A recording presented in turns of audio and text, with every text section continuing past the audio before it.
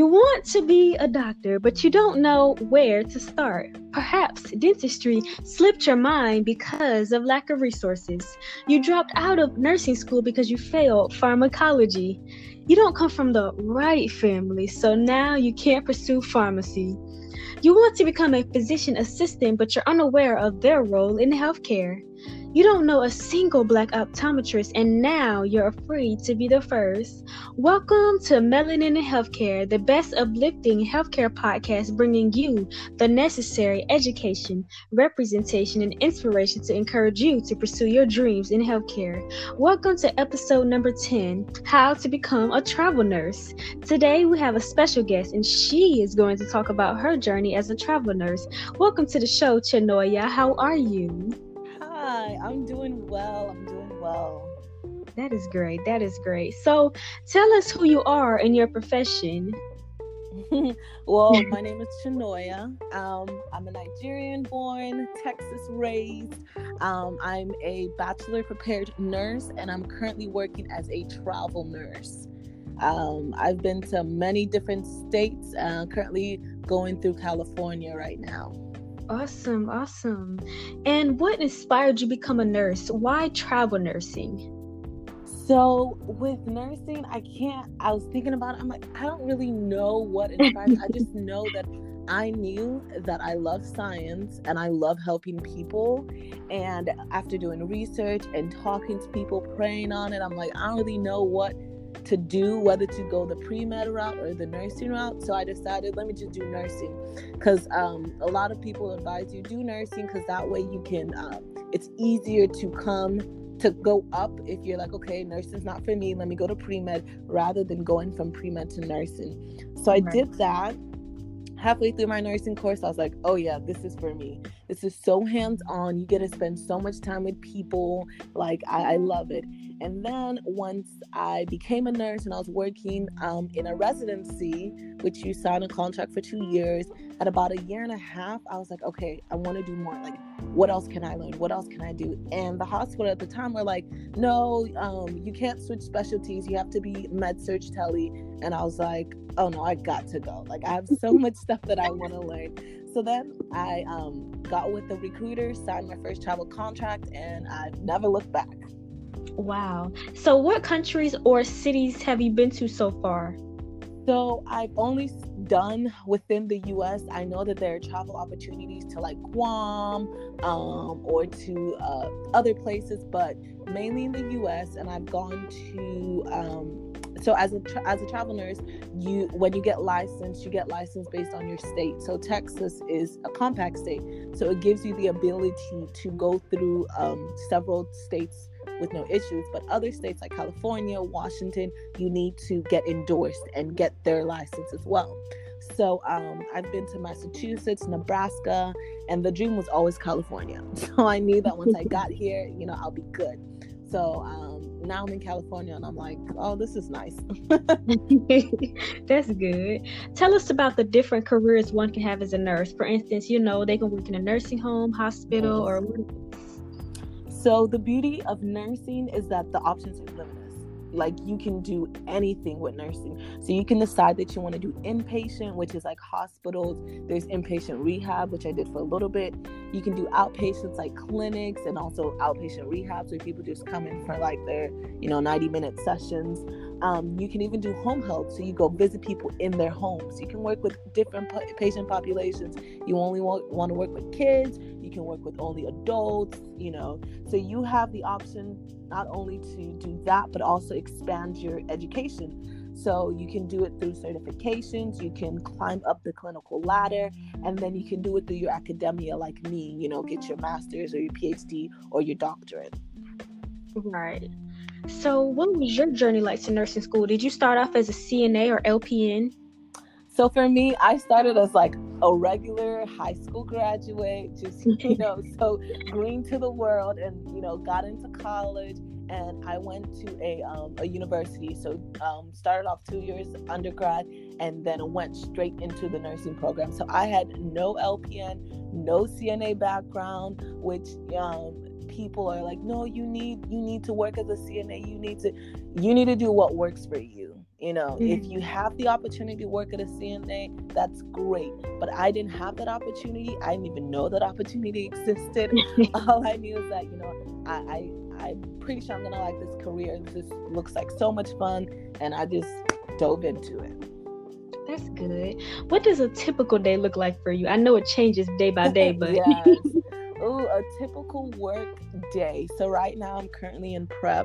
I also do bodybuilding or body competing. So right now a typical day is like waking up at 5 a.m., getting my fasted cardio in, then going into work. And I work as a telemetry nurse, so with cardiac patients, but I also have the ability to work as a medical surgical nurse. So when I get to work, they tell me where I'll go in the hospital and, you know, knock those 12 hours out. Then from there, I go straight to the gym. I do my lifting, then cardio, then home, and then do it all over again when I have to, you know, work. Wow. Okay. How has COVID-19 affected your day-to-day life as a nurse? Ooh, is it harder? I would definitely say it's harder. I mean, it's better now, but in the middle, in the height of COVID, it was just so chaotic. You know, I work at different facilities, so different facilities have different rules. They had different PPE, they had different protocols, so we weren't yet synced on the same page. Like, okay, so we need this PPE. Some, you know, hospitals were still, you can wear your bandanas, you can wear, you know, your mask, not a real mandation for surgical masks. So it was all over the place. I know, you know, you just have to take it in strides. COVID brings its negativity. Like, you can't have patients' family come in, which is a damper for patients, especially if they're long-term, like that wears on them, you know. And then you have your positive aspects, more communication. You know, the physicians and everyone and part of the team has to go a step further to make sure that proper communication is done. So every day protocols change, but as nurses, we learn to be adaptable. We learn to roll with the punches and just provide the best care we can for our patients. Right. Tell us your craziest experience as a nurse. Oof, every day is crazy. I think my most craziest experience to date would be walking in, getting shift change, you know, going to take a look at my patients. Everyone is doing great. Walking on one of my patients, and my patient is passed out. Don't even know what happened, unresponsive, and my patient is, you know, way bigger than me. And I'm like, I don't know how I'm going to get the patient, you know, on the bed so we can start compressions, you know, and I'm yelling, trying not to, you know, be super distressed because, you know, we have other patients in the room, you know, don't have the code blue button to press, don't have, you know, but luckily able to sternal rub the patient comes back to it. So that, to me, definitely my adrenaline was pumping for like the rest of the shift. Right. Tell us about your best memory of being a nurse. Ooh, oh my, there's so many good memories. There's so many, like, you have tough days as a nurse, but those good moments, like, just help to revive you. So I think, and this is just such a minute moment, I had a patient, and I think the patient stayed way longer than expected, you know, so you get to bond with your patient. As a med-surg nurse, the patient stays on your floor maybe 3 days, 4 days, 5 days, so you get to know a little bit more about your patients. So I had my patient, and, you know, we had bonded, and I came in one day, and the patient was just so irate, so frustrated. And as a nurse, I listen, you know, because half the time the problem is not with the nursing staff, it's with everything around. And as nurses, we get the brunt end of it. We get the short end. So the patient was like, I'm just not mad at you. I'm just really frustrated. And I said, I understand that you're frustrated. You have every right to be. So I said, here's what I can do to fix the issues that are in my control. One of the complaints, I haven't had a good night's sleep. This bed is too small. All right, I'll work on it. I was so pushy. 8 a.m. I told my clinical supervisor, I need a bed for my man. Like, y'all need to get on it. So finally, we were able to get a bed for the patient, and the patient started crying. I was like, what? And the patient was so touched and so moved. And I was like, wow. So that touched me. Like, you know, as a nurse, we're just so used to just going, you and just the littlest things can just brighten up a patient's day. So that to me has been one of my best memories.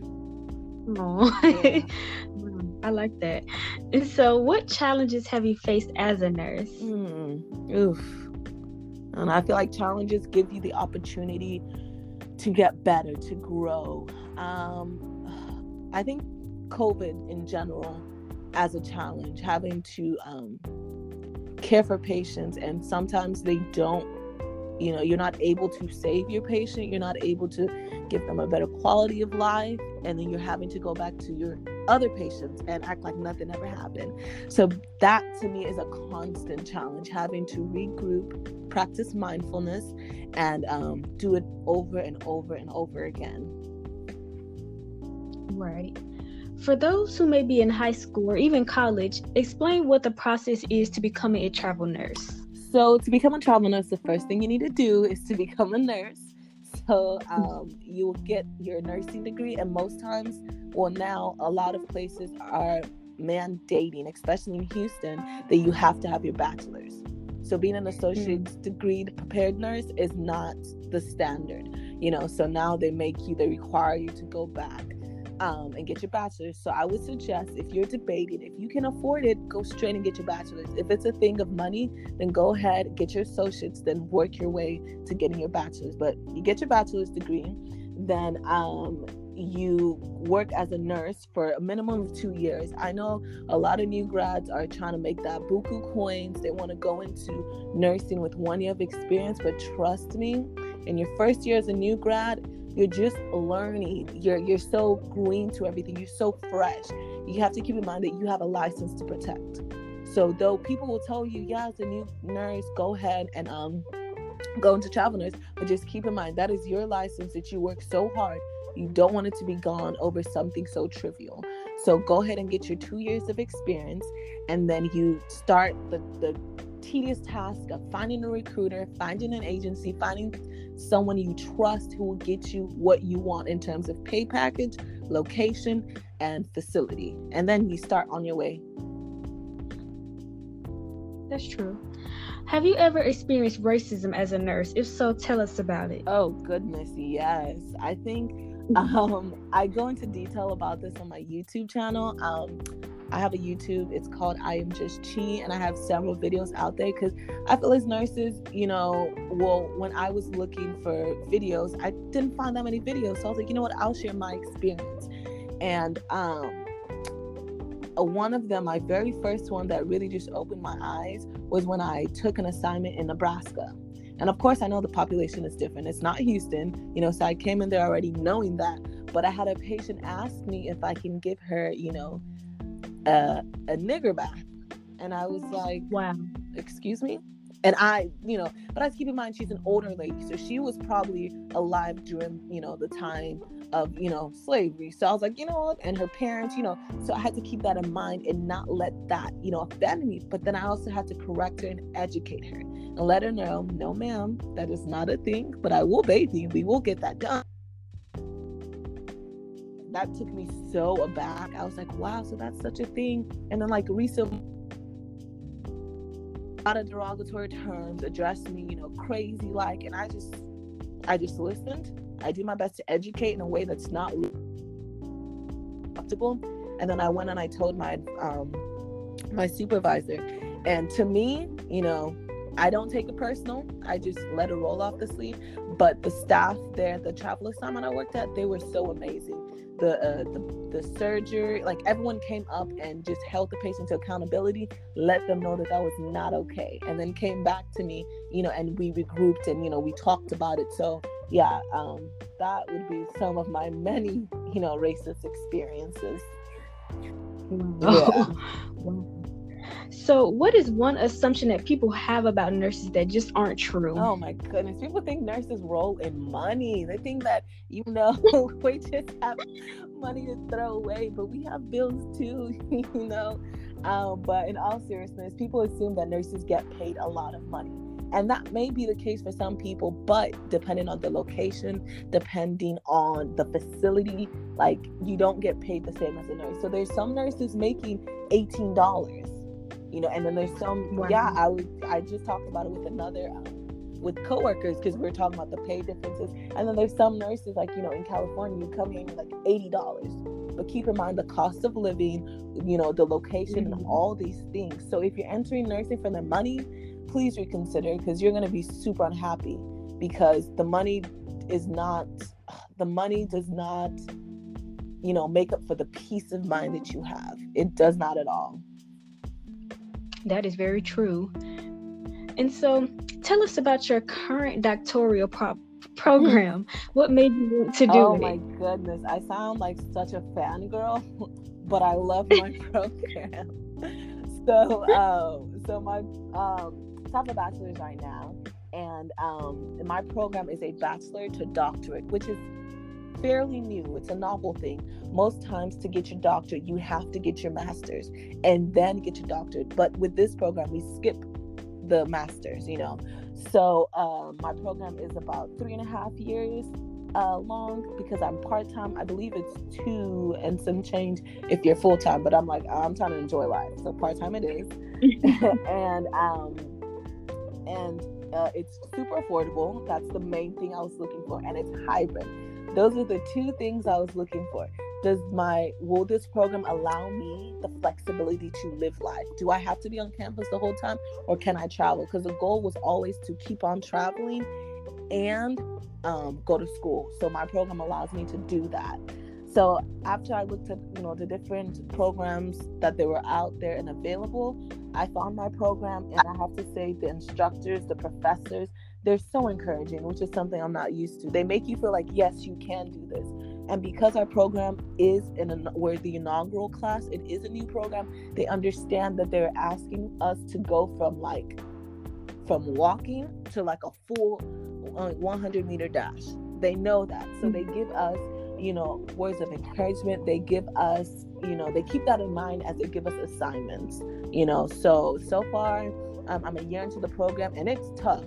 It is tough. Every assignment, I'm always questioning, every test, I'm always on the edge. But I know at the end of the day, I'm going to be super prepared, and I'm going to be super confident to provide amazing care as a nurse practitioner. Okay, so your program is a nurse practitioner program. Correct. But at the end, you get your doctorate, and you get to practice as a doctor. So 2023, California is going to permit nurse practitioners to practice independently. So that's going to be the new wave, because in the healthcare, you need the nurse practitioners. They're a vital part of providing care, as opposed to all the doctors. You don't have enough doctors, everywhere to provide adequate care. So that's where nurse practitioners come in. We're more affordable, and we're able to reach, different parts. We're able to provide a greater access to healthcare. So that's why, nurse practitioning is becoming, a more used